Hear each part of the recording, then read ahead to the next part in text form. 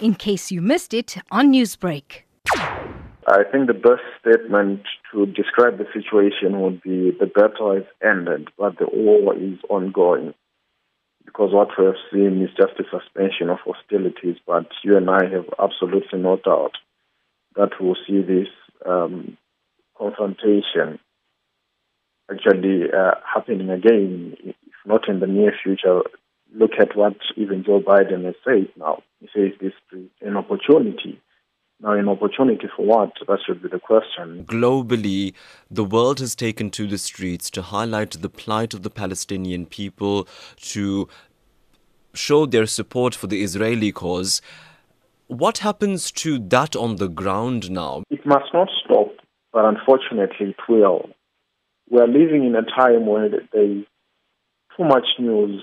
You know, you wake up in the morning, one thing is making the headlines, and 2 hours later is something else. So I think it would be like in advertising where people would want to keep their product in front of the consumers.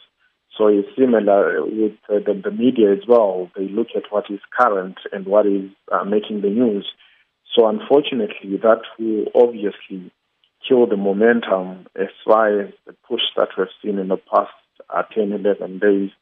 You know, of course, the US president says that they continue their support for Israel's right to defend itself. Of course, the UN and their veto power, with a lot of allies of Israel still holding veto power on that Security Council.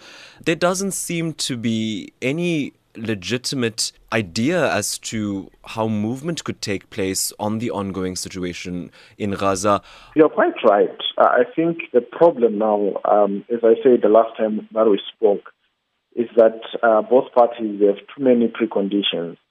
You know, and when I looked at the statement by Joe Biden, for instance, and their reference to reconstructing Gaza and that they would work with the Palestinian Authority and the UN, but not Hamas, you know, that is a big problem, because this is a party that you may not so much like to interact with or engage with, but they have a role to play. And it's often said in peace studies that you don't only speak to your friends, as lasting peace only comes when you speak to your enemies.